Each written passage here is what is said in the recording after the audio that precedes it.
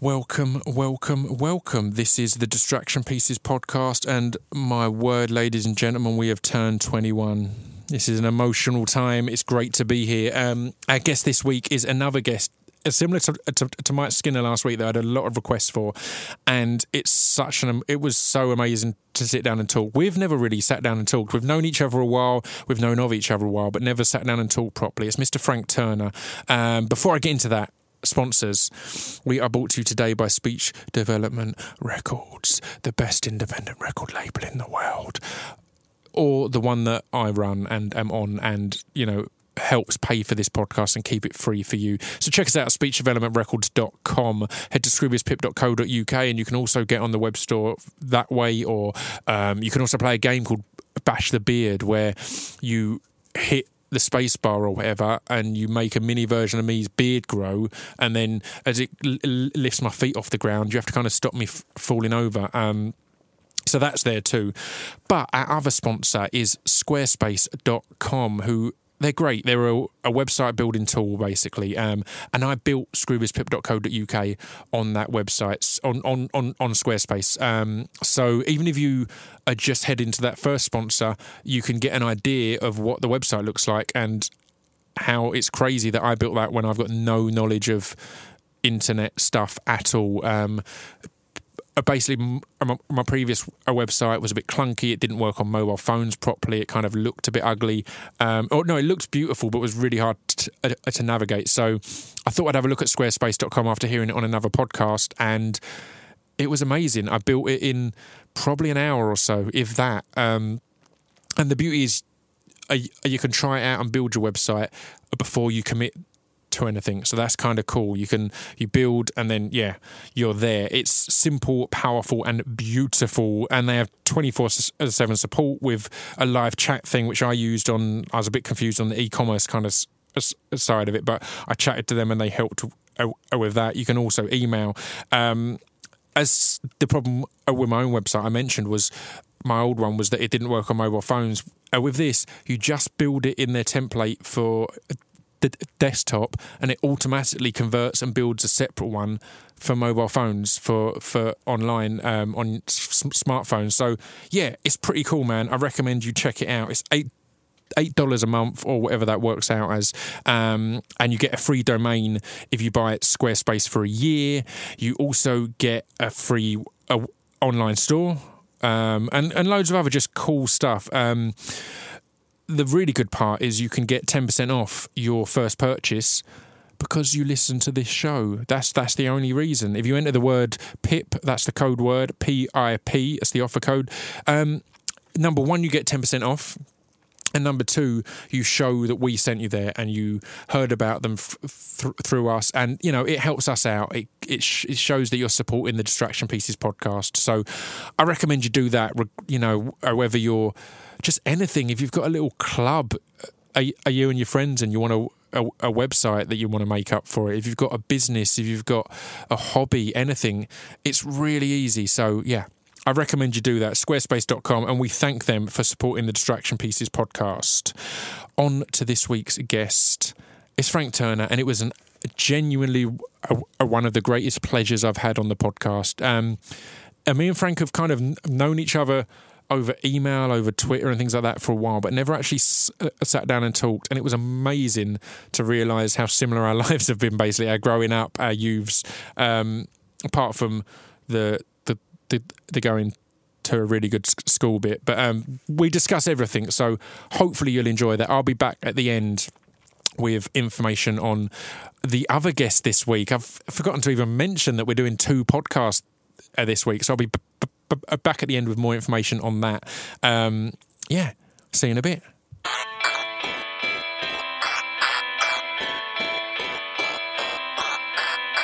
This piece of fiction is the intro to Distraction Pieces. This piece of fiction is the intro to Distraction Pieces. This piece of fiction is the intro to Distraction Pieces. This piece of fiction is the intro to Distraction Pieces.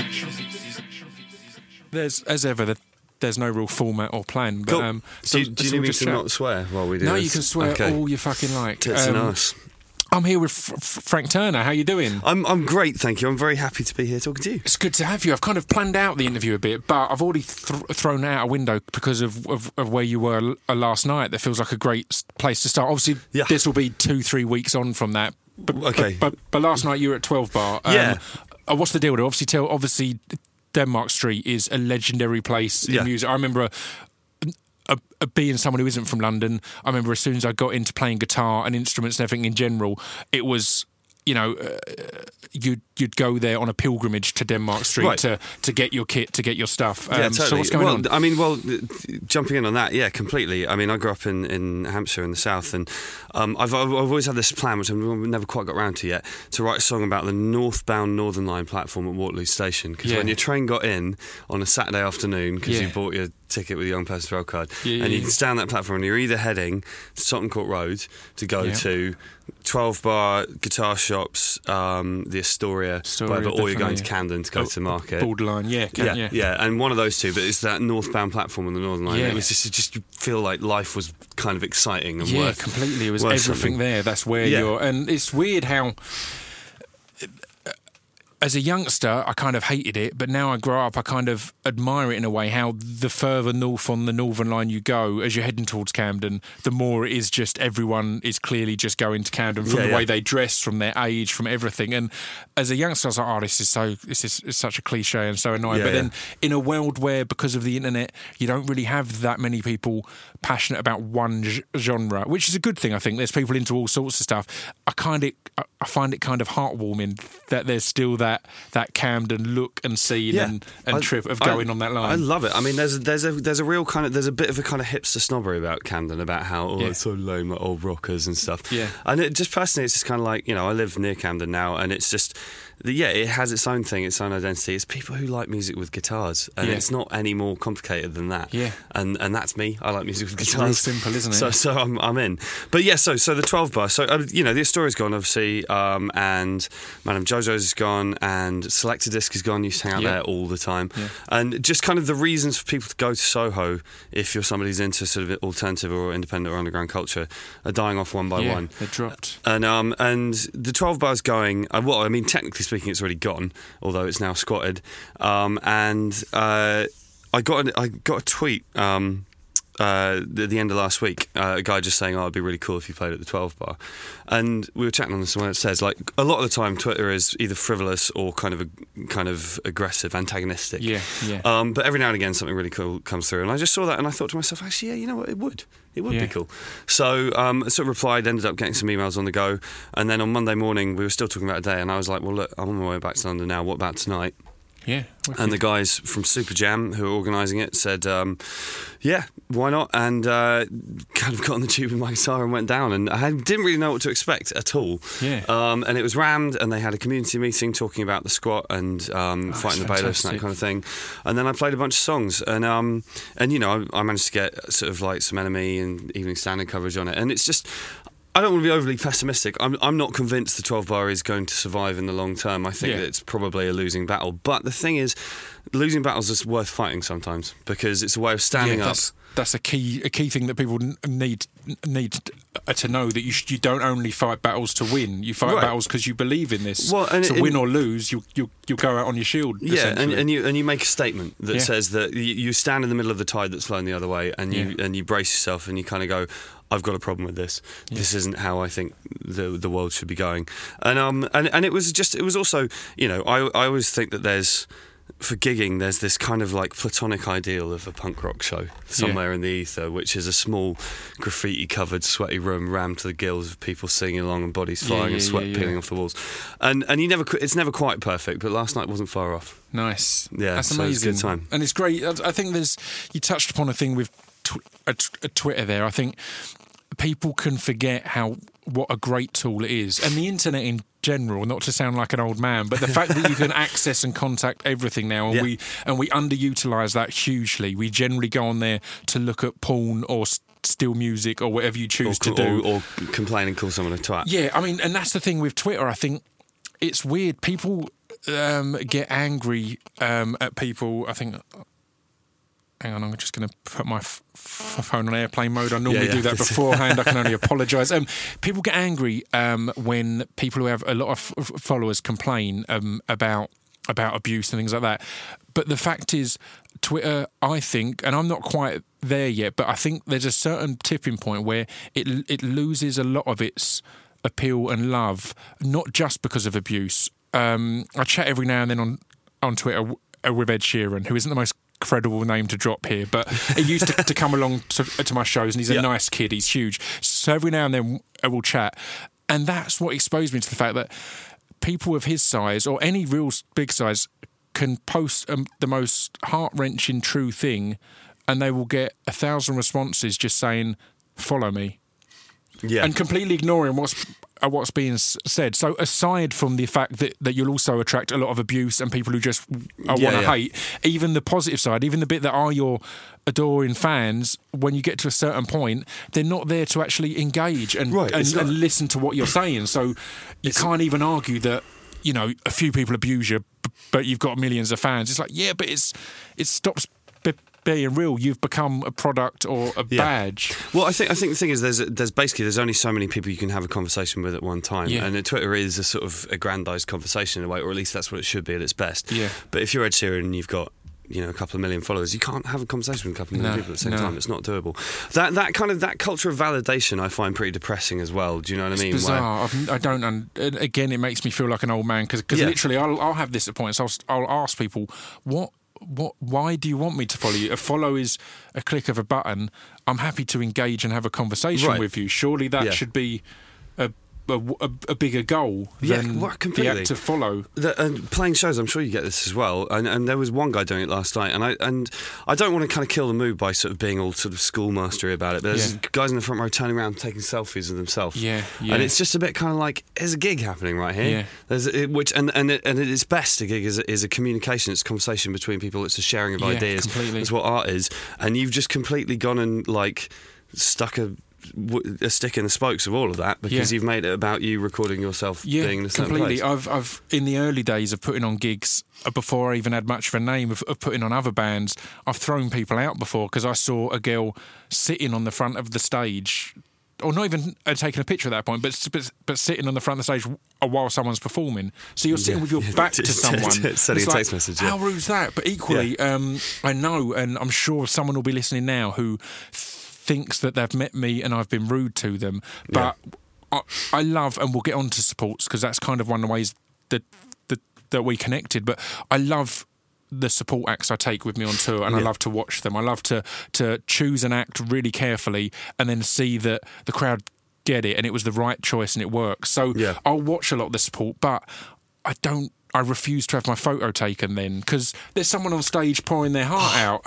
And I'll stand at the merch booth at the end for hours, just as long as you want. But I don't. And people have got really annoyed with me in the past. But it's like if someone's on stage just pouring their heart out, blood, sweat, and tears, and then the moment they open their, you know, squeeze shut, impassionate eyes, they look out and see me posing with someone having a photo. It's like, it's rude and disheartening. I had that just the other day. I did some shows last week for Independent Venue Week, and in Manchester Night and Day, great venue, love it. Round out, and Esme Patson, who was playing, who's brilliant.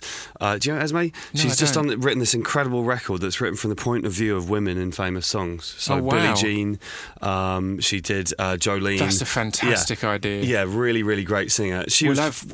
We've got a thing on the podcast now where if you're listening on the Acast app, we can add links. So we'll have a link now just straight to that. Because she's brilliant. That's just as a concept. That's genius. And she's got the voice to end all voices as well, and she's a great guitar player and all the rest of it. I went out to watch a bit of her set because I'd not seen her live before, but there isn't really like a size stage to watch from or anything like that night and day. There's just sort of a corridor with those people. And I ended up just going back down to the dressing room in the end just because this sort of queue formed of people looking for a photo. And as you say, after the gig, I spent an hour taking photos, shaking hands, hanging out, chatting, having a drink with anybody who asked. But there and then it's like when someone's on stage, they're on stage, but also it's like I'm doing something. My brain is engaged. You can see because I'm not talking. My eyes are pointing that way. Yeah, completely in a completely a selfish way as well. I want to watch this. Yeah, I right. think it's my opinion that you should be watching this as well. Yeah, but yeah. I'm not your dad. Yeah, but right. in no other way, it's kind of I want to enjoy this. Yeah, and take right. this in. And if you're not interested in watching this person play, which is a completely legitimate thing to do, there is the entirety of creation minus this little 20-metre long room in which you could be and exist. There's even just the back of the fucking room. Go and have your conversation over there. Right here, there's something happening. There's art happening. I love that. I had an argument with a friend recently that caused us to stop talking for a bit. It wasn't a real big thing, but because I was saying how I think people who use their phone in the cinema are scum, and it was deemed that was too harsh a term. But it's that exact thing of. There's a million places that you could be right now other than here. If you need to do something, that's fine, but don't be here. And it's the same with a gig. If you're at a gig, there's a bar next door. There's bars. Like if you want to just hang out and chat, I completely endorse that. But this is something amazing happening here that's happening once. Yeah, right, exactly. Which is why live gigs are so much better than the studio, in my opinion. That completely. Like every night is completely. You create anew. Do you know what I mean? As I've just finished making a new record, and I'm happy with it. It sounds good and all the rest of it, but I hate recording simply because you sing it and you know this is the definitive way it's going to be sung. Yeah. Every kid's going to listen to it at home on their stereo, and when they come to a show, that's how they're going to expect it to be heard. But it's like, but this is just how I felt today. Yeah, I completely. and it's tiny things, little bits of rhythm, melody, whatever, but it's going to be different tomorrow. I was discussing this a couple of weeks ago with Mike Skinner. I'm going to spoil it now. It was actually yesterday when we recorded this. That's why it's so fresh in my memory. But a couple of weeks ago in the world of podcasting. And yeah, I genuinely, it took me ages to learn that an album is finished about a year after it's released, in my opinion. I think all of them songs I play live, and that's the version I know. And it's so weird that people will, like, if I'm out somewhere and one of my songs come on, number one, I'm never comfortable with that. But number two, it's always like, shit, is that how this goes? Because that's not how this goes. This isn't the version I know. The version I play every Completely. night. Well, I've got a song called Photosynthesis that we recorded in 2008, and the way that me and my boys play it now is so radically different from the recorded version. I mean, it's got the same sort of basic structure and melody, and all and the instrumentation is just, and like again, that somebody. I gave someone permission to use it on like a charity video or something the other day, and I watched it to watch the video. But when listening to the song, it was like, fucking hell! Yeah. I don't remember this at all. What the hell is this? It's bizarre, isn't it? As well, another thing we touched on. I'm just repeating myself now on podcast, but it's fascinating is how if fans will request a song, and there will be certain songs that I've done that I don't know. That song happened once. I don't play all of the songs in the live sets regularly. It's that so there's certain things. It's a bizarre thing to get your head round that there's something that you did 5, 6, 7 years ago in a studio once, and maybe played a couple of times last, that someone else has heard hundreds of times and knows it inside and out. And it's like that's beautiful, but it's also hard for them to get their head round. Well, how can you not know it? You wrote it. It's like, but that was a moment in time. That was a while back. I've done something I've done a couple of times, and it's always a bit of a gamble. Is if you're doing like charity shows or Twitter shows, secret shows, whatever, you do a pass around a bucket, and people can buy a request. Yeah. So you want to hear a song, you chuck a couple of quid in the bucket, and I'll play it. The problem is that the songs people request are always ones exactly like that that I haven't played for 3 or 4 years or whatever, and it's just kind of like. I think it's an E. Yeah. When we had our second album out, me and Dan Lassac, we did a gig at Madame Jojo's, in fact. And it was, was it the Borderline? We did a few kind of warm-up pre-tour ones. I think the one I'm thinking of is actually the Borderline one. And I'd really practiced all the new songs because I was like, right, we've never played these live. I need to get on them. And then hadn't thought about practicing all the old songs played hundreds of times, but therefore haven't played in a month or two. And we started a Look for the Woman, and it's got to the point where I meant to come in, couldn't think of the words. So I was like, hang on, sorry, all joked of it. Let's start again. Started again, couldn't get it. Started the third time, and I saw this guy, Keith Clark, who's been to over 70 of our shows now, I think, and it was perfect because I literally went, what's the first line, Keith? And he went, heads in a mess. And as soon as I had the first line, I was fine. But it was just great to get that cue from a fan and an audience member. Totally. Right, I've got it. Yeah, it's muscle memory from that point. Completely. As soon as you've got that first part, it just flows naturally. Yeah, totally. I mean, we touched upon 2 things there, which I think lead to one of my favourite moments and an important part that we need to discuss. We talked about kind of having a specific way you wish the crowd to act, and we talked about supports. And one of my favourite things ever was when you kindly asked us to come and play with you at Wembley, was watching Beans on Toast beforehand, who I've seen thousands of times, and seeing him start a song and have the whole of Wembley, because again, it's the beautiful thing, people got in early, people were there for everything, and it's a beautiful thing that you've built up, and a lot of acts now build up, that the fan base know to get there early to watch everything. And he starts the song and then he stops it because the crowd have started to clap, and he's like, no, it's not that kind of, it ruins the rhythm, you go out of time. And it is a classic thing. There's very few crowds who will clap in time consistently, particularly if it's just guitar and there's no drums or no anything else. So that was one of my favourite things, to see him just have Wembley clapping along to his song, and he's like, no, can you stop that? I love it. He's got his line about, can you save all your claps and do them all in one big go at the end? Yeah, that's perfect. But I love Jay. I mean, Jay's one of the guys who convinced me to try playing acoustic guitar, having been in punk and hardcore bands and stuff. So, and we've played a million shows together, and we toured together loads. And so, having him on, what a voice! Yeah, and what a songwriter, and what a soul. He got married in December. It was amazing. My favourite wedding I've ever been to, actually, because it was so Jay and Lizzie. Do you know what I mean? It was just like they had Johnny Manning on an upright piano playing Madness songs. Wow! And it was just, you know what I mean? It was so like not formal or whatever. It was an old musical, but yeah. So getting Jay on the Wembley bill was important.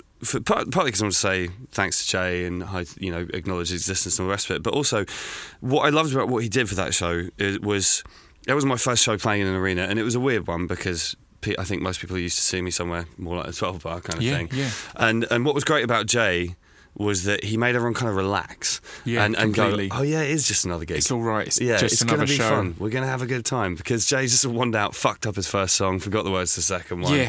Then played his song Hello Wembley, did a Mexican wave. He overran his set. He overran his set, and my tech had to come out and just be like, oh, I'm really sorry, man, but like, you're done. Got to stop. So he put his guitar down, dived into the crowd surfed to the back doors, but he left his backstage pass on stage, and the security guys were going to kick him out, and he was like, I just played, and they're like, just up bollocks. There. Whatever. Yeah, this barefoot like sort of hippie punk comes crowd surfing towards him. No, it was a beautiful moment. But yeah, I always pick my sports, and I think it's a really important thing to me. I don't want somebody to buy, if it's 20 quid to get into a gig, I want people to get 20 quid worth of entertainment, and I want them to not have to like tolerate two shit bands that the record label bought onto the bill. Because the fact is, I mean, all of us will do a lot, or acts like us will do a lot to keep ticket prices down. Right. But the bigger the shows becomes the bigger the production, and the more you want to put on and the more you want to do, therefore prices will rise at points, and that's kind of out of your control in many ways, and with the way musicians are only earning from touring now and things like that. There's many reasons. So I think the job of the artist is exactly that, to say, look, you're getting your money's worth. I promise you. I promise you this. Totally. It'll be a hell of a show. Yeah. Well, and also, as again, I'm sure you would agree with, is spreading words on bands that you think deserve more kudos. Because I absolutely do not believe that the sort of hierarchy of bands in terms of like pulling power matches the hierarchy of bands in terms of talent at all. And there's tons of bands that I've taken. I mean, Larry and his Flask, a punk band from Oregon that I took out on tour a couple of times, who are currently on hiatus, which breaks my heart to say, but why they're not the biggest band in the whole world is a complete fucking mystery to me, because I have never seen a band who are that good on record and live ever anywhere.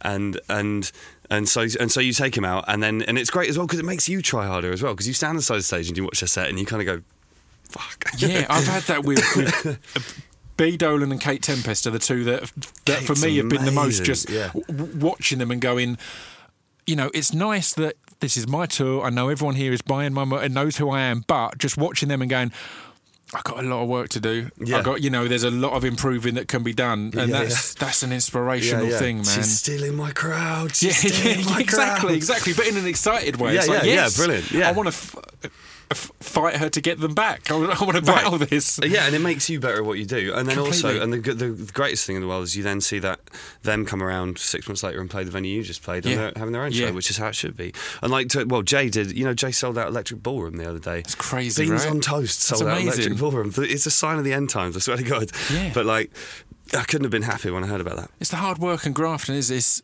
the Billy Childish thing. I always loved going to see Billy Childish in pubs, and then I saw him. I think he was supporting Fugazi at the Forum or somewhere big once, and I was like, "This is the weirdest gig because it's Billy Childish who I relate that to Beans on Toast. That kind of he's built that reputation of being the best guy you'll see in the pub kind of thing. Totally. It was an amazing scene. Was that when Fugazi did like 3 Night Stand at the Forum? Yeah. I was at the third one of them. Yeah, I'm not sure which one I was at. Yeah. That could have been the same one. But what a show as well. Oh my God. I just thought the way a Billy Childish now just kind of set up as if they were in a pub. Like they took up a tiny amount of stage, just went, this is what we're used to. And then obviously Fugazi came and were Fugazi, which was absolutely amazing. Speaking of putting people on that inspire you, also at the Wembley show was Mr. Billy Bragg, who's good old Bill, just Uncle Bill. Yeah, who's just I think he's one of the best there ever has been or will be. Yeah. One of the things about Bill that I feel very strongly about is I think that he's a much better songwriter than he's sometimes given credit for, because everybody concentrates on the politics side of what he does. Completely. Now, I completely respect the politics side of what he does. I think it's valiant and worthy and all the rest of it. But I think that, songs like Brickbat, Levi Stubbs' Tears, stuff like that, I think they're some of the best crafted and lyrically and musically songs that I know. Yeah. And people don't talk about that enough. I think they should talk about that more. I completely agree. And the fact, I remember the first time we supported Billy, and again, it was a huge honour he'd kind of asked us to do at the Roundhouse. I was at that show. So it was amazing because I really enjoyed that, because it was a tough show, because we came out with electronics, and the crowd at first were like, why haven't they just got a guitar kind of thing? And it was beautiful to win them over. But then I was one of them. I went into that show, no idea who you guys were. I came out of it going, wow, that's great, because that's it. I love the challenges. I like that, and I love that Billy saw something in us that he didn't care that it's not just a guitar band thing. But the thing that blew me away was, again, I went out and watched the show afterwards, and I had to get all the way back to Essex. I was thinking I'll stay for a couple of songs. I stayed for the full 2 hours of just him and a guitar. And again, that's a hugely underrated thing, that he can hold a crowd and have a captivating, exciting show without a band, without anything else, just him and a guitar. And no, I love that. I remember one of there's a singer called Josh Rouse, an American country singer. Yeah. And I grew up listening to like metal, thrash, punk, hardcore, and that kind of thing. And I came to sort of country and folk music later in life. But and mainly because my friend John, who plays bass in Pale Horse, who are a doom sludge band, gave me a Loose Records compilation of country songs and the American recording series by Johnny Cash. But on the Loose Records thing, there was a Josh Rouse song. Then I found out he was playing the Borderline. And I thought, fuck it, I'll go down. And it was just him and a guitar on stage for 2 hours. And I'd never really seen a show like that before. Yeah. And he played... He was just magical, utterly captivating. Yeah. And I kind of walked away from it with like the way that I think about music and about how you can engage the crowd. Because before that, I was still pretty young. I was like 18, 19 or something. Yeah. But before that, the way to engage the crowd for me was to turn everything up and scream and jump into the crowd and go, and grab people by the throat. And it was like... And there's a time and a place for that. There definitely is. Of course. But and it was just amazing to see him do that and kind of go... okay, right, there's another way of doing this. And sometimes... That was exactly what I had with a Billy at that show, was that, right, he's not, I don't know, he's loose, he's enjoying it, but when he needs to turn it on, it's one of the most captivating and emotional and one of the hardest shows at points, just smashing it out. So... Yeah. I think you and I think that's another thing about feeling comfortable on stage is just such a... If you are able to do that, I quite often get email me asking, about, I want to get into playing guitar, or I've just started playing guitar and you've got any tips and that kind of thing. And it's just like, if you look like you're relaxed and you're comfortable on stage, even if you're not actually, but if you just kind of look like that's where you're supposed to be, then the audience relax as well, and they're on your side. Completely. It's always surprises people that I'm a big fan of Lil Wayne, and the reason for being a fan of Lil Wayne is I've never heard anyone sound so comfortable in the studio. Right. And again, it's two sides of the same coin. I think it's hearing someone on the mic who's that relaxed and that comfortable, and then on stage it's a similar thing. I think that's always been an advantage I've had. I feel like I'm excited to be up there. It's like this is the bit of the day I've been looking forward to. Totally. The one time I remember feeling nervous was in a sound check at our last tour. We did 2 nights at Coco, and Billy agreed to come out and do one song in our set. So not even a full thing, just he came and did To Have and To Have Not with me and Itch and Dan all taken a verse each and stuff like that. And that's the first time in ages I was like, shit. Because it's all good to be emailing back and forth and knowing these people, but it's nerve-wracking to then go, I'm actually up here with Billy Bragg. Yeah, no, completely. I've gone on about him a lot, but incidentally, I'm doing this is the first time I'm doing two of these podcasts in 1 week. So you're on today, and tomorrow I'm doing Billy Bragg because I think it's just that it sits nicely together, and the two of you have got such a joint position in my mind and associations because of Wembley and because of, I think Billy was the first person that mentioned you to me as well, so it's kind of Like he's done, and I'm far from the only one, and you'd say the same, I'm sure. Like he's such a great soul and such a great inspiration in terms of continuing to like talk about new music, find out about new music, and spread the word. Completely. Like, I mean, one of my favourite songwriters ever is Loudon Wainwright III. I think the guy is a stone cold genius. But like, I read an interview with him the other day, and he was just kind of like, I'm fucking old, I don't care about new music. And the thing is, that he's earned the right to say that, so fair enough, legit. But by contrast, Bill's just kind of like, he's always, because I heard about Kate Tempest through him. It's his awareness of it's always going to be the young, and particularly I think it's because he's so political as well. It's that awareness that a younger voice is always going to have the ear of the younger people, and that's in a way that a Billy Bragg or whoever may not be able to. They'll have the ear of some, or will be won over to it. But if you see Kate Tempest up there, looking like she's just strolled off the same estate that you've grown up on, it's far more relatable and connectable. So how was Wembley, man? I mean, for me, it was amazing. And thank you again for inviting us along to be so part happy of it. That you guys said yes, man. It was beautiful. How was that though, to go from places like 12 Bar? Obviously, it's not as quick a journey as that, but to go from growing up doing smaller venues, and even I'd imagine. I think we had similar kind of taste in music growing up. The gigs I was going to weren't particularly at Wembley, weren't particularly, they were at smaller venues. So how was it to then go, shit, look where I am, look at this? It was weird, but it was cool. I went through a lot of different feelings about it, to be honest. I mean, I realised that I'd never been to an arena show before I played one. That's crazy. Which is a weird thing to say. That's like the whole thing of Jordan has written more books than she's read. I've played more arena shows than I've been to. I definitely have. Great, that's brilliant. But and it's and I mean, for me, the Astoria was always the hallowed ground. Do you know what I mean? And Million Dead played there a bunch of times, and I played there solo a bunch of times, but I never headlined the Astoria.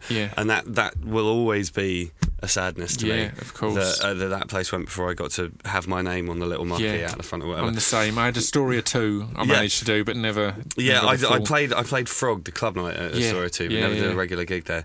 But I remember seeing Propagandy at LA 2 in like 2002. Probably it was one of the best gigs I've ever seen in my life. Anyway, the Vandals at LA 2 as well. I remember going to see. So we're going to go back and forth now on the same gigs. Guttermouth in support. Oh, jeez. I was at that show. It was a hell of a show, man. And I remember that I left a little bit early because there was a gig at the Red Eye happening that night as well, which was 9 Bar and Special Move. Amazing. And I nipped up town to catch the end of I think it was 9 Bar by the time I got there. UKC show, and I felt like I was way punker than everyone at the Vandal show because I got to go to UKC show. I have to leave. I've got no one. Sorry, I've got to go somewhere way more cool than this. I love it. But yeah, so Wembley. I mean, and I sort of had some sleepless nights about wondering whether or not it was the right move, and should we just do multiple nights at Hammersmith or something? But in the end, it was just kind of like, because the level that I operate at now and have done for a few years is so wildly over and above the kind of ceiling of my perceived ambition when I was a kid, because again, Fugazi, that was the band I wanted to be when I was a kid, or I mean, not even No Effects, that's the band I wanted to be in when I was a kid, and it's so kind of, I've kind of surpassed that level, not artistically or worth-wise, just in terms of number of people. Completely know what you mean. It's a weird thing when you realise you've exceeded your idols in Poole. Again, it's maybe only in your local area or in your country or whatever, but it's a bizarre feeling. Yeah, it's a very strange feeling. But with all that, the attitude that I try and take to everything now, and this is the same thing that the reason I did that Olympic opening ceremony thing as well, is it's kind of like, you know what, life's short and fuck it. Might as well, as long as you're not sort of like, walking around sort of with your ass out with a Coca-Cola sign on your forehead or whatever, you get an opportunity to do something like that, something that's weird, something that's different, something you haven't tried before.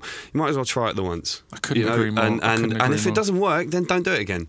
But you know, and I've copped a lot of shit off various people for some of the decisions I've taken at that level. And at the end of the day, if if somebody turns around and just says to me, I don't like seeing music in venues of that kind, that's completely legit. There's an opinion I can respect, and I'm like, fair enough, cool. Thanks for your time before now, and I'll probably see you down the line, because the likelihood is that the curve goes down again, and I'll be back playing the borderline again. But like, you know, but it's if it's put like that, then it's a legit comment. It's slightly frustrating to get people like, oh, you're a fucking cunt because this and the other, and it's just kind of like, really, actually, what I've just done is just continue doing what I did at the beginning. I said it's funny. You've got to have that. I think you've got to have that kind of that view and opinion that I'm just going to try and block out what the perception of your choice would be, and just go with what your actual choice is to do. It's like if someone had said to you when you were unknown, do you want to headline Wembley? You'd be like, cool, man. It's like, it's not like that's what you were dreaming of. But you'd be like, fucking great, all right, let's do that. Not? Well, similarly, like I always said at the beginning, that I'd open for anybody from, like, you know, fucking Slayer to Steps or whatever, because I believe that people in a crowd are equal, and everybody's equally capable of enjoying what I do. I mean, I haven't put that into practice that much. I have played with some metal bands here and there. But you know, if Slayer call tomorrow, then you're down. Yeah, I'm down. Hear that, Kerry King? But yeah, you know, and I just kind of like, it's the thing. When I started out, I always had this thing that I'll play for anyone, anywhere, anytime, and that was a punk thing to say at the beginning. Yeah. I continue to say the exact same thing now, and people accuse that of being a sellout statement. It's like, well, hold on, it's bizarre, isn't it? You know, make a decision in life. Yeah. Do you know what I mean? I've never wanted to be picky about audiences, because again, I try and treat every single person I meet as being the same, as being equally valid of consideration and of talking to and of playing a show with and all the rest of it. So, and that applies just as much as it does to people going to see a big show in an arena as it does to people who make it to a squat show at the 12 Bar.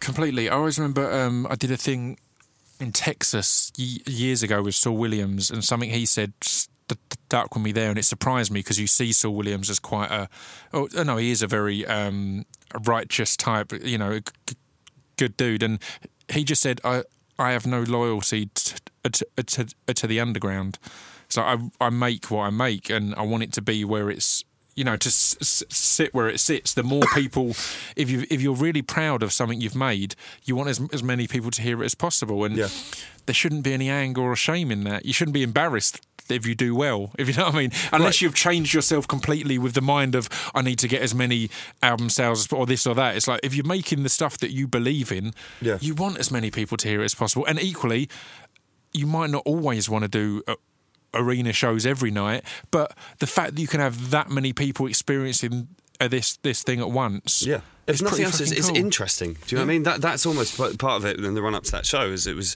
I mean, obviously it's fucking cool as well to be able to tell your mum, I'm playing Wembley. Totally. But you know, I find it almost kind of sociologically interesting. It's just kind of like, what's going to happen when we get that many people in the room together? How is it going to be different from playing a small show? Is it going to be different from playing a small show? Actually, to be honest, and that's the other thing as well. I mean, I feel like I'm slightly disappointing interviewers when I say this sometimes. I don't think, certainly from where I'm standing, there's not that much difference between a big arena show and a small show, because me and my band, if it's a band show or just me if it's a solo show, we're still doing the same shit that we would do in any venue, which is trying to engage the crowd and try and put across the art that we're making in a way that's interesting to people, and try and make everyone have a good fucking time. Did you find it harder at all? Because I definitely found, obviously I thoroughly enjoyed it, but I'd found I'd never had that much of a gap kind of thing, and that kind of, and even at festival, although at festival the gap feels more acceptable because there's no walls. It's kind of everything is one big gap, so it's kind of you're engaged in that. But it was the first time I'd been like, right, I feel like there's a stage in front of the stage, and then there's a gap, and then there's the crowd coming. So that was, you know, a weird thing to. But again, I love those odd experiences. It's boring if every gig's the same, and you can fart into the microphone and they'll cheer. You know, it's kind of, it's nice to have those challenges. Completely. Well, it's funny you should mention the gap, actually, because one of the things in the run-up to Wembley, I had this really long, protracted argument with Wembley about the size of the gap. Because I was trying to get them to bring it in as far as possible. And you know, there's health and safety regulations and blah, blah, blah. And part of it, as well as bring it forward, you can sell more standing tickets, which is what I wanted to do, because I know people like to be in the standing area. But we had this really quite technical, protracted argument about like fire access codes and shit. My production manager, Graham, actually had to go and sit a course in order to production manage an arena show. Oh, wow. This is a thing that if you were a tour manager, because I came up with Graham. Graham used to tour manage Million Dead. I've been touring that guy for 12 years, and we played every toilet venue in the universe. And he came with me and he could do the job and all the rest of it. But we suddenly found out he had to actually go and take a health and safety course and get a certificate in order to be able to be running the show. That's and it was just amazing. like, that's fucking weird. Yeah, it really is. But one of the things as well is like I remember first time we did main stage at Reading and Leeds. Yeah. That gap is titanic. Yeah. And it's bigger now as well, right? Yeah. Because they've changed the shape of it. Yeah, it There's goes that up kind the middle. of the middle bit. There's yeah. a V in the middle of it. And I remember the first time I walked it, because the first one we did was Leeds that year, and I walked out and just kind of went. I actually found it quite disappointing almost, because it was just like, particularly because I stand in the middle of the stage, and it's like the nearest person to be directly in front of me was like fucking really far away, 400 metres away from me or something, and it was just kind of like, oh, I was kind of expecting this to be a bit more overwhelming at this point. But then the funny thing is, when you go and stand in the crowd, unless you're in the front 3 rows, you haven't got a clue there's that big a gap there. Yeah, you can't tell. You've got no idea because it's sightlines. It's a weird thing, I guess, in situations like that, and you wouldn't think main stage at Reading is one where you'd have to think that. End of the day, you need to go out and put on a show regardless of how you feel or how weird it is. And again, I definitely had that at Wembley when we were thrown by parts of it. It was like, right, it doesn't matter how big the gap is of this, I need to put the same energy and the same attitude in. And it's odd to think of you needing to motivate yourself when the shows are main stage at Reading and things like that. But that is the case, you know. Totally. It's in a way, it's easier to do a gig that's 200 people and they're right in your face than to do a gig where there's a big gap and you're not getting the same. Although there's thousands more, you're not receiving their energy in the same way because you're outside, so a lot of the cheering gets lost in the ether. You've got to make sure that guy standing half a mile away is having as good a time as the kid who's made it to the front row. Yeah. That's part of your job. This is something I get very worked up about. There's a lot of bands who get disdainful about the term entertainer to describe them. Yeah. And personally, I'm militant in describing myself as entertainer. Completely. Perhaps not when I'm in the studio, but when I'm playing a live show, it's what I want to say to some of those kind of proggy bands who get annoyed about people, calling them entertainers. It's like, if you're charging people money to come and see you in a big room, you're an entertainer. Yeah. That's a fact. Yeah. But also by using that word, I've spent the last couple of years reading up about like the history of music hall, vaudeville, circus, all that kind of thing, because from a sort of broader social point of view, that's who we are. Yeah, completely. And I love reading about sort of Little Titch and Marie Lloyd and people like that. And there's that kind of, there's almost kind of like a sort of workman-like loyalty to the audience. It's like, it's my job to get out there and do a good fucking show, and it doesn't matter if I had a shit day, and it doesn't matter if the stage isn't to my liking, and it doesn't matter if I didn't get my rider right and all that shit. These people paid, they've had a shitty working week, they've done real jobs, and my job is to come out now and make them feel like they're having a good fucking time for 2 hours. Completely. And nothing else in my life is nearly as relevant as that. Yeah. No, I couldn't agree more. I think people forget that on stage you're playing to however many thousand of your bosses. They're paying your wage. That's you can be as arrogant as you want about how they're your fans. They're the people that have paid to get in, and you're doing this because they're paying you to do it. Yeah. They're the reason that I don't still have a telesales job. Yeah, totally. Exactly. And I think, it's got to be about entertainment. It's why at festivals we'll often switch up to more up-tempo stuff and less of the kind of more introverted stuff, because it's like, right, it's not going to get across here, and whilst I feel this is my best song or this is my favourite to perform or whatever, we're here to make sure people have a good time. Hopefully there's stuff in there that makes them think as well, but essentially we're hoping they're going to have a good night out. Yeah, and that's key. Yeah. And let's rewind back a bit. When you were growing up, what music were you into? And do you kind of know what you saw that made you think, I can do that, or I want to do that, or, Yeah. Well, basically, my parents are quite sort of conservative, and they listen to classical music and don't really believe in drum kits and that kind of thing. So music wasn't really a part of my life until I was about 10, and I was at a mate's house, and his older brother had an Iron Maiden poster on the wall. Yeah. And I was big into, like, Games Workshop at the time. Yeah. And it was a Stranger in a Strange Land poster, and I was like, Zombie Cowboy in the future, I'm in. Yeah. Didn't know it was a band, just thought it was a cool picture. found out it was a band, and then Pretty sure I came in the same way. Was getting the metal kind of either the pendants or the badges of Eddie and of any either Megadeth or Iron Maiden. Yeah, and you get them from Camden Market. Yeah. You get a train up on a Saturday and get them from Camden Market. But yeah, so I got. And then my dad bought a copy of Killers on cassette from the R Price at Waterloo Station on his way home from work one day. Yeah. Which no shit, both my parents still regard as their fundamental parenting error to this day, because it was like night and day for me. I put that record on, and it was that opening ding, digga ding, digga ding. It was just kind of like, right, fuck everything else I was doing with my life. This is it. And I think I've just, personality-wise, always been kind of a participatory kind of person. Yeah. And because the very first thing I did after that was like start bugging my mum and dad to get an electric guitar for that Christmas or whatever. Yeah. Got one of those Argos starter packs, like Nice. 60 quid for a black and white Strat copy and a 30-watt amp. Yeah. And, Perfect. which I still have. I might add. Nice. Not the amp. Not the amp, the amp's gone, but I've still got the guitar somewhere. But yeah, do you know what I mean? And it was just kind of like. And then from then it was just like free fall. I got into Maiden, Judas Priest, Megadeth, Slayer, Anthrax, Metallica, all that shit. Yeah. Then I heard Nirvana and went, fuck. Yeah. And then changed. Nirvana, and then from Nirvana I got into Green Day and Offspring. Yeah. Was the big thing. You're wearing Rancid t-shirts today. Yep. One of my fucking favourite bands ever. Green Day and Offspring for me were my introduction to gigging, to like going and seeing Offspring on the Smash tour at Brixton or the Astoria or wherever it was, and Green Day on the Dookie tour and things like that was. And it's weird now because even though both of those bands changed hugely and perception-wise, I'll never have any shame in saying I'm a massive, like, Dookie is one of my favourite albums of all time, and also Smash as well. In the kind of ecology of punk rock, there is a place for gateway bands, and like, it's funny. I've got a lot of friends who are a couple of years younger than me who would say everything that we're saying about them about Blink-182. Yeah, and that's a band. And I played. I got heavily into Blink. Do Ranch I loved. Yeah. I wasn't when they polished it up a bit after that, and it wasn't as much to my taste. But I remember a couple of years ago I was playing a house show. This guy called Party Marty, who's from Riverside, California, absolute sweetheart, and he has house shows at his house.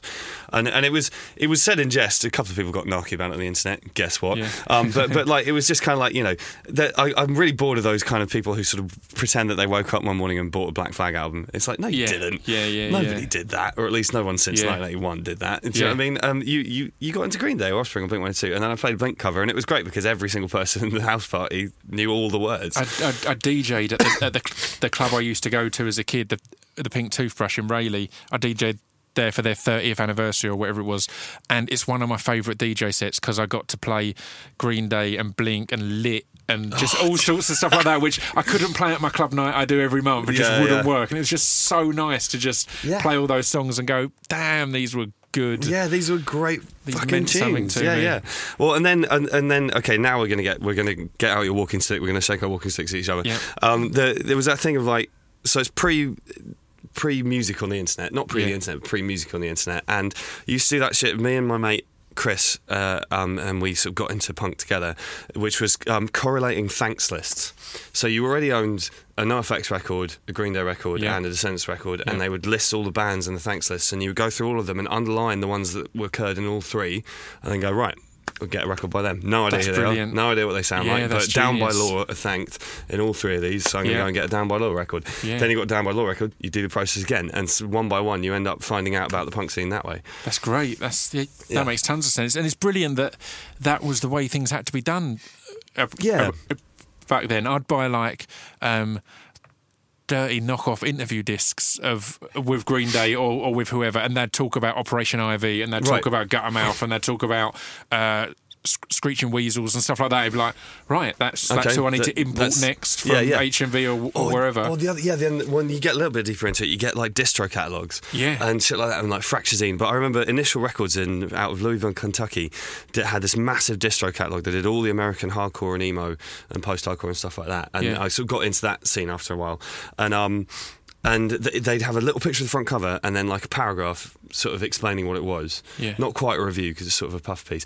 But I remember like once a month, me and Chris would sort of order like 3 or 4 records, and get them sent over, and then we'd listen to them and tape them off each other and all the rest of it.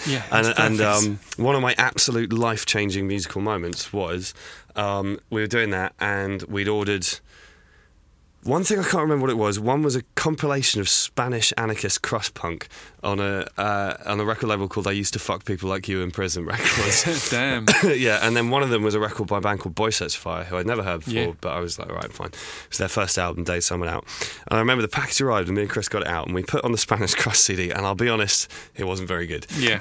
Just a lot of kind of stuff, Yeah. which I have a place in my life for, but it's occupied by discharge, so... and then we put on the Boy Sets Fire record, and the first two songs on that album are pretty standard kind of metalcore, hardcore stuff. Good, but nothing particularly outlandish. And then the third song, Fine Art of Falling, starts with I could lie here forever. It's like an emo tune, and I'd never heard emo before, and that was the first emo song I ever heard. And I just... but it was heavy as fuck, but it had a pop melody on it. And I remember me and Chris looking at each other and going, what the fuck is this? Yeah.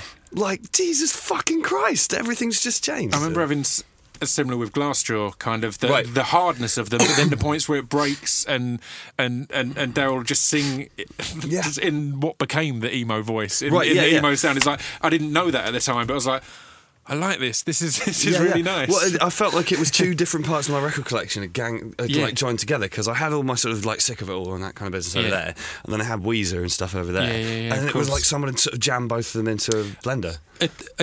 Did you ever listen to Leatherface? Yeah. I was never knowledgeable of them until a few years back when we were touring, and I was tour manager at the time. The tour Swede, he's only known as, or Matthias, but and we had a day off and he lived in Berlin. He was like, I'm going to see, he's like, you must be into Leatherface, because he knew all the different punkers, and I was like, I've never heard of them. Blew me away. Absolutely amazing. But I didn't know they were a British band and kind of, Well, they're one of those bands, them and the other one like them I always get weirded out by is Cockspire, because all of my American friends are obsessed with Leatherface and Cockspire. Yeah. And I feel like growing up with punk rock in the UK, those bands didn't loom that large. No, yeah, definitely. Do you know what I mean? And like I remember like Laura Jane Grace from Against Me is the single biggest Cockspire fan in the known universe. Yeah. And I was like, really? I mean, don't get me wrong, I'm partial to a bit of Cockspire here and there, but it was just like, of all of the bands, and she's just like, they're the greatest fucking punk band there ever was. That's amazing. Like, okay. I mean, we're going to have to move on from just our punk band referencing a question soon, but I just need to ask, how many times have you seen Cap Down? Because Cap Down used to just play support every punk band that came over, play every gig. Yeah, it's hundreds, right? I shudder to think. But they were great as well. They were fucking brilliant amazing band. Yeah. And there's always that thing of like with them. The big ones for me were Knuckle Dust and Imbalance in the UKHC. Yeah. But they were our bands, and there were quite a lot of UKHC bands who were. Basically, they were shit. We loved them, but they were kind of shit. And they'd open for, Indecision or someone, and you'd kind of go, and then Indecision would come on and slay them. Yeah. But then every now and again, Cap Down, Knuckle Dust, Imbalance, bands like that, you'd get a British band who could hold their own against the Yanks. Yeah. And you'd be filled with kind of this sort of weird scene pride of kind of going, this is one of ours. This is great, 100%.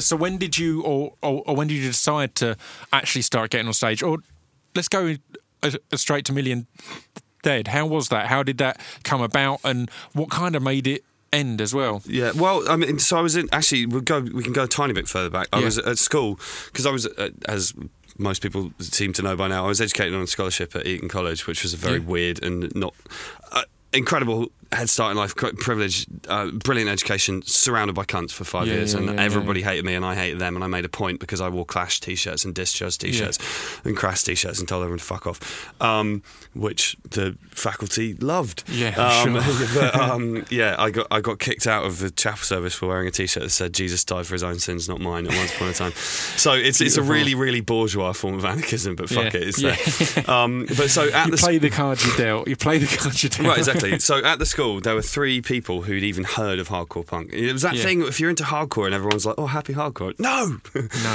So the 3 of us, I ended up playing bass in the band because one of them was drummer, Ben played drums and Chris played guitar. And so it was like, well, I guess I'm by default the bass player. We were called Knee Jerk, and we used to basically at weekends and school holidays, we used to go up to London and play UKHC shows, and we put on shows as well, put on shows at the Swan up in Tottenham. We put on one show at the Hope and Anchor in Islington, and we booked the whole thing in advance, and the guys were really cool about it, and then we sold the show out on the night, and then they found out that we were all 17 and refused to deal with us ever again. Oh, wow. So that was the end of that. Yeah, but going out on a high. Yeah, right, totally. So did that, and then I did one issue of a zine, which was so awful it makes my skin crawl to this day. Amazing. And I will be sending out ninjas to kill everyone who's ever read it. And did all that. Knee Jerk fell apart when we left school, and I moved to London and just kind of got a shitty temp job and got really into weird electronica for a year. And then Ben from Knee Jerk called me up and said that he had a new band and they were rehearsing and did I want to come down and just hang out. And it was a setup. I didn't realise they didn't have a singer. I thought they were three-piece who had a singer, and I went down and they played instrumental, weird, sort of odd, like Hot Snakes, Jesus Does D hardcore. And there was a mic on a stand in the middle of the room, and by the end of the practice I was kind of jumping up and down and yelling. And amazing. And then brilliantly, Ben was like, yeah, you got the job, and the other two were like, well, I don't know, because they wanted someone who sounded like Josh Homme. Right. So someone kind of sing in a baritone, and I was kind of trying to sound like Dennis from Refused or whatever. That came together, and then with Million Dead, basically, we started out playing the same kind of underground hardcore shows that Knee Jerk had been playing. But Julia, who was our bass player, who's now in Future Left, she was working a kind of office job at Universal Records at the time, but she was DJing at Total Rock, and she just sort of had ambitions outside of the hardcore scene, basically. So she started getting us gigs with, like, we toured with Funeral for a Friend. That was a big thing for us. A band that I still, to this day, I consider that Matt from Funeral is the guy who gave me my sort of first step on the ladder, as it were. And thanks very much, Matt. And then we toured for 4 years. We changed guitarist after our first album, and then gradually fell into hating each other's guts. It can happen. Touring is tough. Touring is a weird. It's a weird thing of the whole saying you don't choose your family, but you do choose your friends. But you often don't choose your band. You just kind of stumble into a band because it's this thing. And I've been lucky. I've not had that many painful tours, but you see a lot of it because you're suddenly you will see those people more than you see the girl you love or your parents or your best friend from school or whatever. They will take over that role in your life as the person you see the most. And even if they're really a decent enough person, they're not that person that you would prefer to be in that role and having that amount of time. There's someone else, therefore that's a really fucking tough setup. I was chatting to some guys in a young band the other day.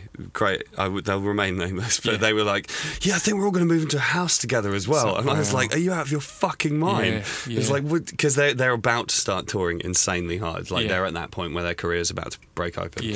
And it was just kind of like, don't do that. Don't do that. Just don't, give yourselves some time. You need to be able to come back from tour and not. I always have a joke at the end of every tour with crew and everyone of just saying, obviously congratulating everyone, that's been absolutely amazing, and saying, I don't want to hear from any of you for at least 2 weeks. Totally. I don't want to how you're doing, and it's just no contact, please. And it's a joke, but it's true as well. It's kind of what you want. 2013 was the hardest year on tour I've ever had in my life. That year nearly fucking killed me.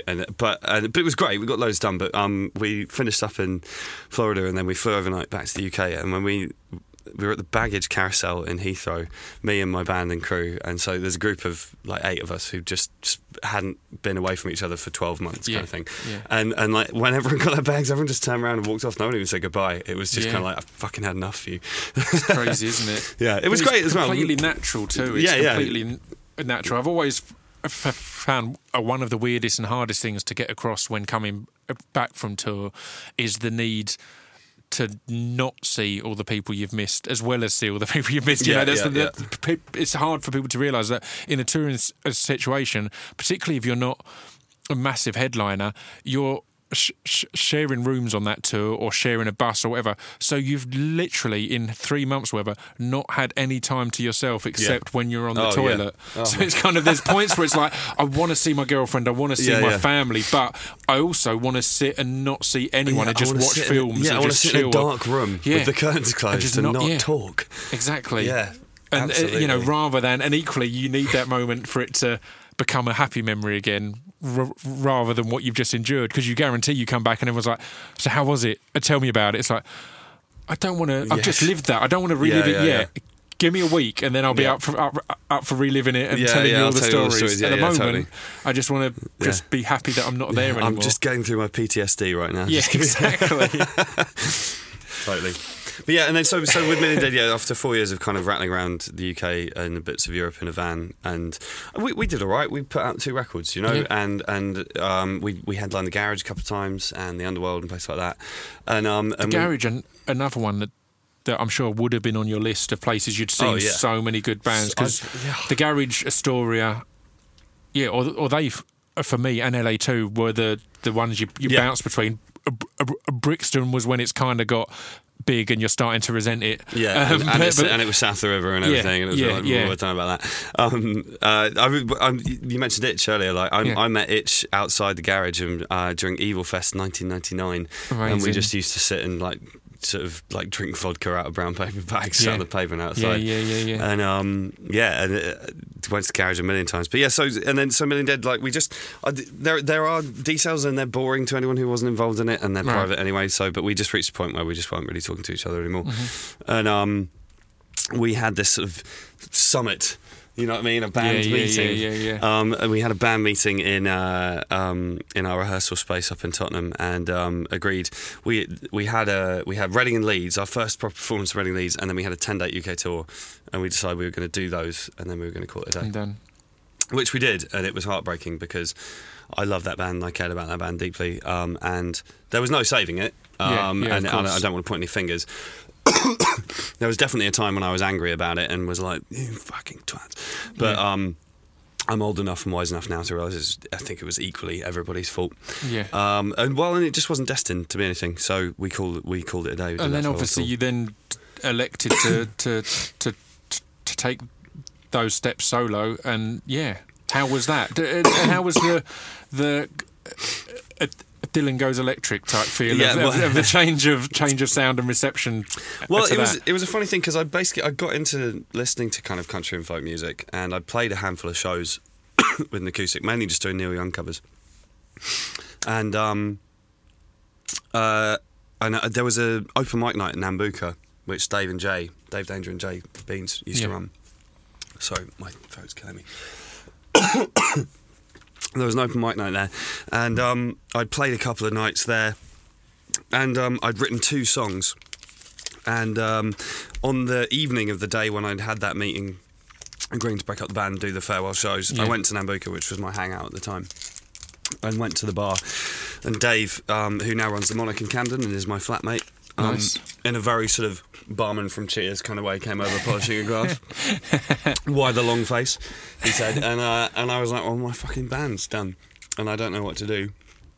And without a second's hesitation, Dave said, do that thing that you did at Sensible Sundays, do that. And I'd written 2 songs, Real Damage, Romantic Fatigue at the time, and he went, do those songs, do more ones like that. I like those ones. Amazing. Dave's one of my best friends, never made a secret for the fact he hated Million Dead. He doesn't like music. Oh, really? Like his favourite band's Snow Patrol, do you know what I mean? And he was just kind of like, he never used to come and see Million Dead. He was like, it's just not my thing. That's crazy. And he was like, those 2 songs you got there, do more songs like those ones. And I went, really? And he said, yeah, absolutely, do that. And then Jay Beans kind of wandered over and went, yeah, do that. And so I gave it a go. And everybody thought I was mental. Yeah. It's funny now, in the last few years, and I really don't want to say any of this sounding sort of peaked or superior in any way, but it's a bit more of an established thing, people from punk bands playing acoustic guitars. Yeah. When I was back then, Chuck Reagan had done it. Yeah. I'd done a tour with Jonah Matranga as well, doing his thing. So there were pointers around the place. Tim Barry from Avail was doing some stuff as well. But other than that, no one from the UK had really done it. And when I announced it, my Million Dead's booking agent laughed in my face and just went, "You're an idiot," and dropped me there and then, and told me fuck off. Basically, I had just people I knew, like, kind of trying to have a chat because it was like I was ill. Yeah.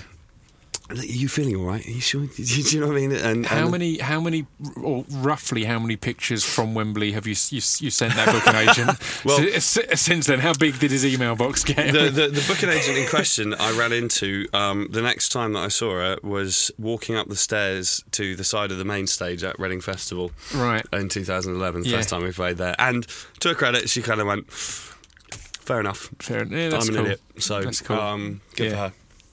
But yeah, it was a funny time because and I went off and the other thing, you know, you put your ego on the line every time you get on stage. That's a fact. You can try and be punk and pretend that doesn't happen, but it's true.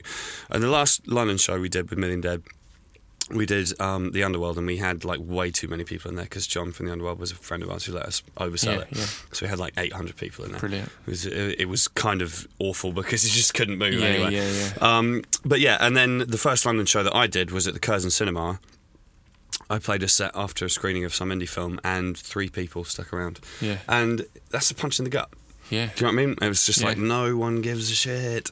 It's the balance, isn't it? Because I'm sure the slight affirmation of what it could be from your mate who kind of said, do those 2 songs kind of that's a great starting point of shit. You probably had it in your head, but it takes just someone to say, that's really good, you should do that. Right, totally. But then it can equally be as much of a step back if you then go, oh right, there's 3 people and they don't. Yeah, and they're friends of mine or whatever. Yeah. And I mean, you know, there was, and again, like my buddy Evan, who's one of my best friends, he was vociferous in saying that his comment on it all, which I always loved, was he said the music, this shit you're doing now sounds more like you, the guy I know as my friend, than Million Dead does. I think there's truth in that, because Million Dead formed when I was like 19 and broke up when I was 23, and I think I've changed quite a lot in that time. Yeah. But yeah, I mean, he's always tells the story about going to see me play on a barge to literally no one. No one came to the gig. Yeah. Apart from him, so it's tough, man. Yeah, and then you know, just gigged around, did loads of gigging, got some great breaks out of people like remember that band The Automatic? Yeah. Turns out they were all diehard Million Dead fans, and they found out about what I was doing and threw me first on one of their big tours when they were riding high, and fucking kudos to them for that, because that made a big difference. Biffy Clyro guys picked me up as well. It is the things that make a difference. It's such a weird thing, and it's something that has been kind of the catalyst for these podcasts in many ways. Is you suddenly realise that all these people that you're into, or whether it be in film, in music, or whatever, are music fans. Yeah. So there's a chance that they've heard your stuff. I mean, most of the people that I've had on the podcast are people that I was into anyway, and I found out is into my shit kind of thing. It's like, wow, this is great. That's kind of an amazing thing. So that can be absolutely key when you're trying to relaunch something or redo something, is suddenly go, right, let's not be proud about this. Let's exploit any contacts or fans I may have that are in that kind of area and see what you can do with that. Similarly, you do the same thing from the other end of when you're on the other end of the seesaw, as it were. Completely. With an example of that lately, which I just can't think highly enough. Slightly controversial topic. Okay. So Jeff Rickley's a friend of mine, singer from Thursday. Yep. Jeff, first time I met Jeff, check this out. He came down to see me play at a bar show in New York many years ago, and I knew who he was. Million Dead played with Thursday once time, but this is the first time we properly hung out. And he just walked over to me and very quietly put a packet of clean socks in my hand and just went, "You're welcome." And I was just like, "I love you." He knows. But yeah, so he's doing a band right now with the other guys. Sage Francis and B Dolan have both previously had underwear on their rider, just as a thing. Every venue, there's just some fresh underwear. It's a beautiful thing. It's a beautiful thing. Sorry, go. But so right now, Jeff's doing a new band with the other members of Lost Prophets. And, and I just think it's a really great thing. Jeff's reasoning on it is he just kind of looked at the situation. He went, "It's got fuck all to do with them, but they're now, everyone's like damaged goods or whatever. Yeah, completely. Not going to touch them as a barge pole." And he was like, "They're my friends. I've toured with them.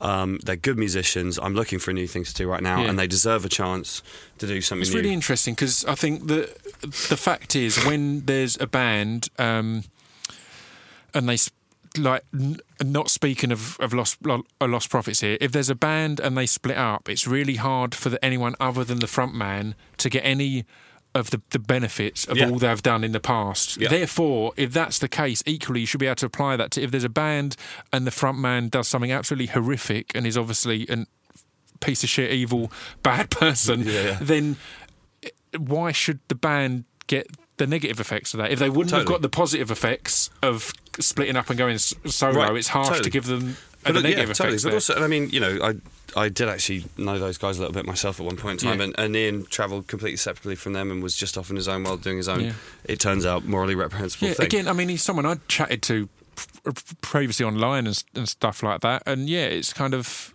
obviously that's a world of difference from being in a band with people, but as you said, a lot of bands end up with that. You're travelling separately, there's no... people in their own worlds. But anyway, so I just thought it was a really great example for me of Jeff just kind of saying, right. I'm going to help my friends out here. Yeah. And fucking good for Jeff, and I hope those guys that's wicked. pull through the wreckage. Do you know what I mean? Yeah, I couldn't agree more. I mean, we've touched upon a few festivals here. One thing completely kind of off topic, but I just want to kind of ask you on this, because it's similar to what you were saying about how filming at gigs and things like that and just enjoying the moment. Glastonbury this year. Now, Glastonbury's one of my favourite festivals. It means the world to me.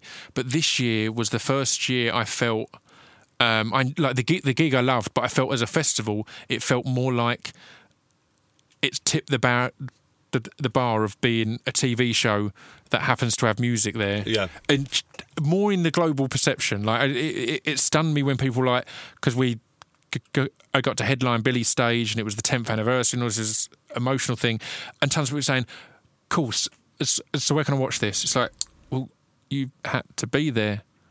That's where you can watch it. And there's that weird assumption now that everything is recorded, and people forget that there are things that, and rightfully, there are things that only exist in that moment, and that's what they are. Yeah. Do you feel that's something that needs to be supported in some way or preserved? That just it's not a fact that if you want to, you can just sit at home and still experience that gig or that show. Yeah, sure. Well, I mean, the first thing to say, slightly playing devil's advocate, or maybe in Glastonbury's defence, the way that they've cornered the BBC, that festival, I think is very shrewd. And I think it has kept that festival alive and will continue to keep it alive for time to come. And I'm a fan of Glastonbury. I don't see it as a thing on site or as the festival. It's more the perception outside of it. The fact that it's suddenly, I saw more people talking about it that weren't there than were there. If you know what I mean. I heard from more people who weren't there than were there, and it's like, wow, that's really odd that now this festival is bigger outside of the festival than inside of, considering it's the biggest festival in the fucking world. It's bigger outside than inside. That's bizarre. No. It's a weird one. I mean, I think, it's that age-old thing that people say, it's like it's a good thing you can't download live experience just yet. And the day someone figures out how to do that, we're all fucked. Completely. But I mean, and I've just been doing last week. But surely if they figure out how to download it, we'll be able to upload it, and we can just sit at home and and reap the benefits. I did that gig last year; it's still going. It's out there. Just we'll upload ourselves onto the internet. But I think that I did Independent Venue Week last week. I was ambassadoring for that, which was very nice. And a cool thing to be part of. And one of the things about that whole thing that I was sort of saying in all the press that I did for it is it's about I've got cousins who are sort of 16. Whose experience of live music is they've been to see Arctic Monkeys at O2 or something, and they sat in one of the back things, and they had a good time. Don't get me wrong, they had a lovely time, but they took the train up to London. They bought overpriced beer. They sat quite far away from stage. They went home again. Now the thing is, I played the O2 last year, so it's not like I'm saying that bands shouldn't do that. I'm just saying that that's such a small corner of the spectrum of the experience of live music, and part of the point of Independent Venue Week is to grab people, particularly younger people, and go, there's a fucking venue around the corner from your house. Stop getting on the train going to London.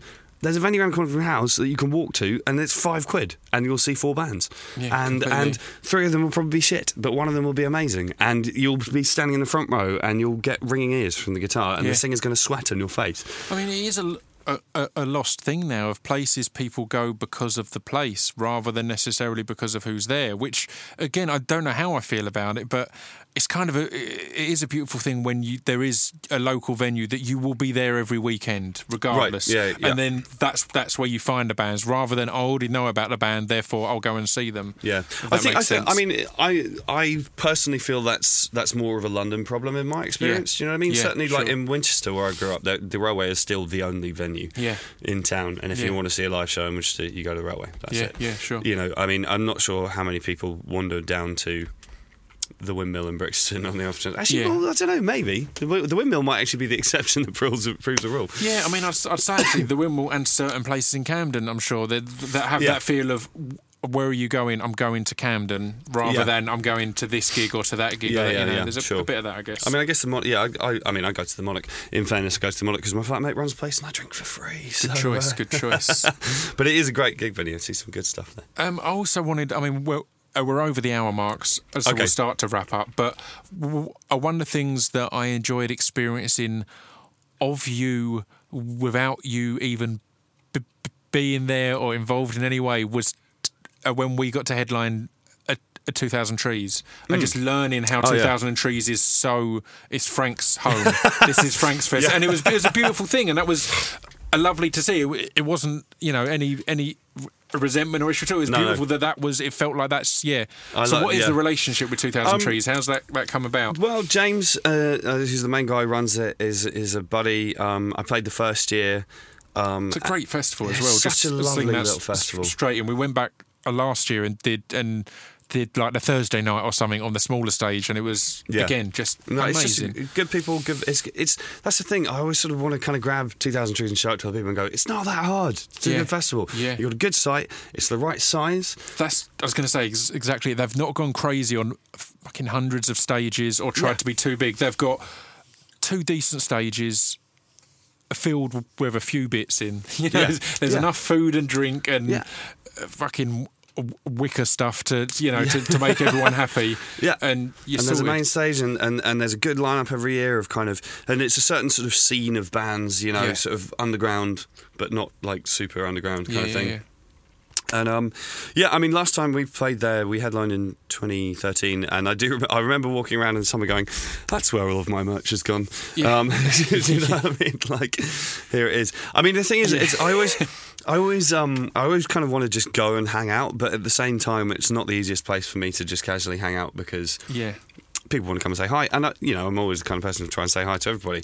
But it's not kind of like I'm going to go relax in a field for a weekend. It's not. It's weird. It's hard to get through to people that when you're in that kind of situation, the idea of going to a gig isn't that appealing or exciting because it's not a night off. You're having to be you, even whether that be through the engaging and taking pictures, which again we're both fans of doing. But even more so, I don't want to get that drunk or act stupid if I feel I'm I'm performing or I'm in. Do you know what I mean? There's a certain level of control there in a way, which is totally a weird thing. So you can understand how that completely stops being appealing. But I love 2000 Trees, and I'll definitely go back again. There's a Camp Turner now. There's an area of the campsite that people have christened Camp Turner, and I think it would be fun to just like show up there. Do you know what I mean? Like unannounced in the middle of the night. I think this is one of the key things that a lot of acts and bands worry about too much is the fear that if you do something, then the next thing you do is judged against that. And I'll explain that a little bit because I think it plays in with the choice to do Wembley as well. When we were asked to do the Thursday night on the second stage, as there was our agent at first was kind of like, well, you previously headlined the main stage here. Is that really? Is this a bad look? Is this that? It's like, it was fucking cool. We enjoyed it. It's like, I don't care if it's a bad look. I don't think anyone's going to be sitting there going, oh, well, they were here last time, or they've dropped up or dropped down. They'll be going off my playlist. Yeah, exactly. Yeah. It's like if it looks like if you've enjoyed something and it looks like it's a good thing. So you've done a Wembley. It doesn't mean that any gig you do now that isn't Wembley, you've suddenly dropped off in some way or done anything else. It's like, it's the variation that's acceptable and key, right? Totally. Well, and in a statement that might actually be something of a wrapping up. Look at this. Perfect. I love it. Brilliant radio. Like, what actually matters is the moment, is the gig, is the people who are in the room for the 90 minutes or however long it is you're going to play for, and the interaction between you and them, and between people in the audience and all the rest of it. I couldn't give a fuck about whether or not a show is going to advance my standing with, and the only people who care about that shit are other booking agents anyway. Yeah. Okay, I did Wembley, and then a bit later, we did the Forum actually, and it was a kind of an underplay, which I was a bit pissed off about because I don't like doing that because it seems a bit cheap to kind of like. It seems to encourage touting to me somehow. Right, yeah. But anyway, it was just kind of like, what matters is not, numbers of tickets sold or whatever. It's the fact that the people who were in that Forum gig that night enjoyed it and had a good time. Don't worry about what other people think, because the reality is most of them, or don't worry about what other people think of you, because the reality is most of them don't and aren't. You can spend all this time thinking, what they're going to think. You're probably not on their mind, or it's not that big a deal. No, well, two finishing statements then. First of all, let's go with all these. Let's have 4 fake finishes. 4 fake finishes. I've kicked out twice. Go. One of the. It's really easy to be in an underground band because the only people who know who you are people who like you. And one of the things about becoming more successful is that your music gets exposed to people who don't like it, which means that people are then going to start sending you shitty tweets or whatever it might be. And you know, you want to kind of go to, there's part of me that wants to go to them and kind of go, look, I'm really sorry, I didn't mean for that to come into your world. Yeah. If it's not your thing, apologies, I'll get out of your way, sort of thing. Or alternatively, just don't listen to it if you don't like it. Yeah. But you know, a really liberating thing for me was the day when I realised that not only can you not micromanage everybody's opinion of you, that there's fuck all point in trying. And my friend Ian said to me, he said, every time you're about to argue back with somebody, ask yourself whether you really care about their opinion of you. And if they don't, then don't bother. Just let it go. And maybe that's completely fucking obvious thing to say, but it was when I heard that for the first time. It needs to be said sometimes. Yeah, it was really, it made me a much more relaxed person. I went through a phase of being quite uptight because I wasn't really comfortable with various things going on, and then it's just thought about that, and it's like every time I get a shitty email or read a shitty thing or whatever it might be, I think, I don't care what you think. Yeah. and you walk away. That's and then you skip through fine. A field of daisies. Indeed. So, there we are. I think we're wrapped up. Skipping through fields of daisies. Yeah. Well, thank you very much for coming on. It's been an absolute pleasure to sit down and chat. Where can people contact you to send you abuse? My email address is on my website, frank@frankturner.com. And I got into the habit for a little while. It's slightly sarky. It's like, and what's your website? And they go, it's google.com. Because type my name in, you'll find what you need. I love that completely. Why do people feel the need to give, such... Yeah. No. Well, get involved. There's ways of contacting. There's ways that you can talk to me on email, and there's discussion forums on my website, and there's Facebook pages, and I do occasionally reply to Twitter. And what is to come, just quickly? Obviously, the new album's on its way. New album on its way before the summer. I'm releasing a book in March as well, book of tour diaries type stuff. Yeah, amazing. Which I just signed off the final edit of yesterday. There's this guy, Andy Hurst, he's tour managed King Blues and Itch and all of them, and he self-publishes these amazing small tour diaries type things that are just a regular thing. So yeah, I'd love to read that. Interesting. Well, that's the thing. It kind of didn't occur to me initially that anyone would really care about reading about what it's like to be on tour. But then you remember that not that many people do this. Yeah, do you know what I mean? But lots of people go to gigs, and people want to know what's going on behind the scenes. So if you want to know what it's really like, then you can get the book as well. Well, thank you very much. It's been an absolute pleasure.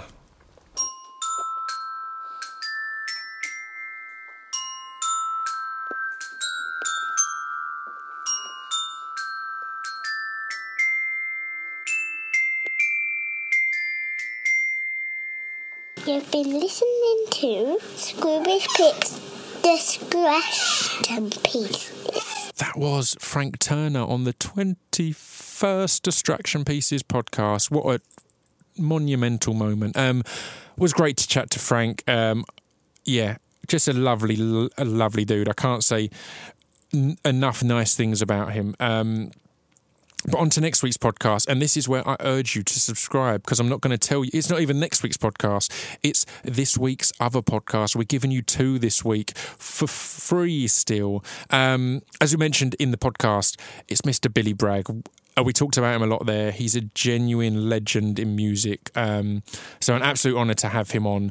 He will be going live at some point this week, but I'm not going to tell you when. So the best idea would be to subscribe and set yourself up so when you subscribe it downloads automatically, and then you'll just see a little red dot if you've got an iPhone, or I'm sure there's other ways on all these other ones, just saying, hey man, that Billy Bragg podcast you've been waiting for, it's right here right now. So check that out, and then we'll have another podcast as usual the week after. So thank you very much for tuning in. Subscribe to the Distraction Pieces podcast, and I will see you again at some point this very week. See you later.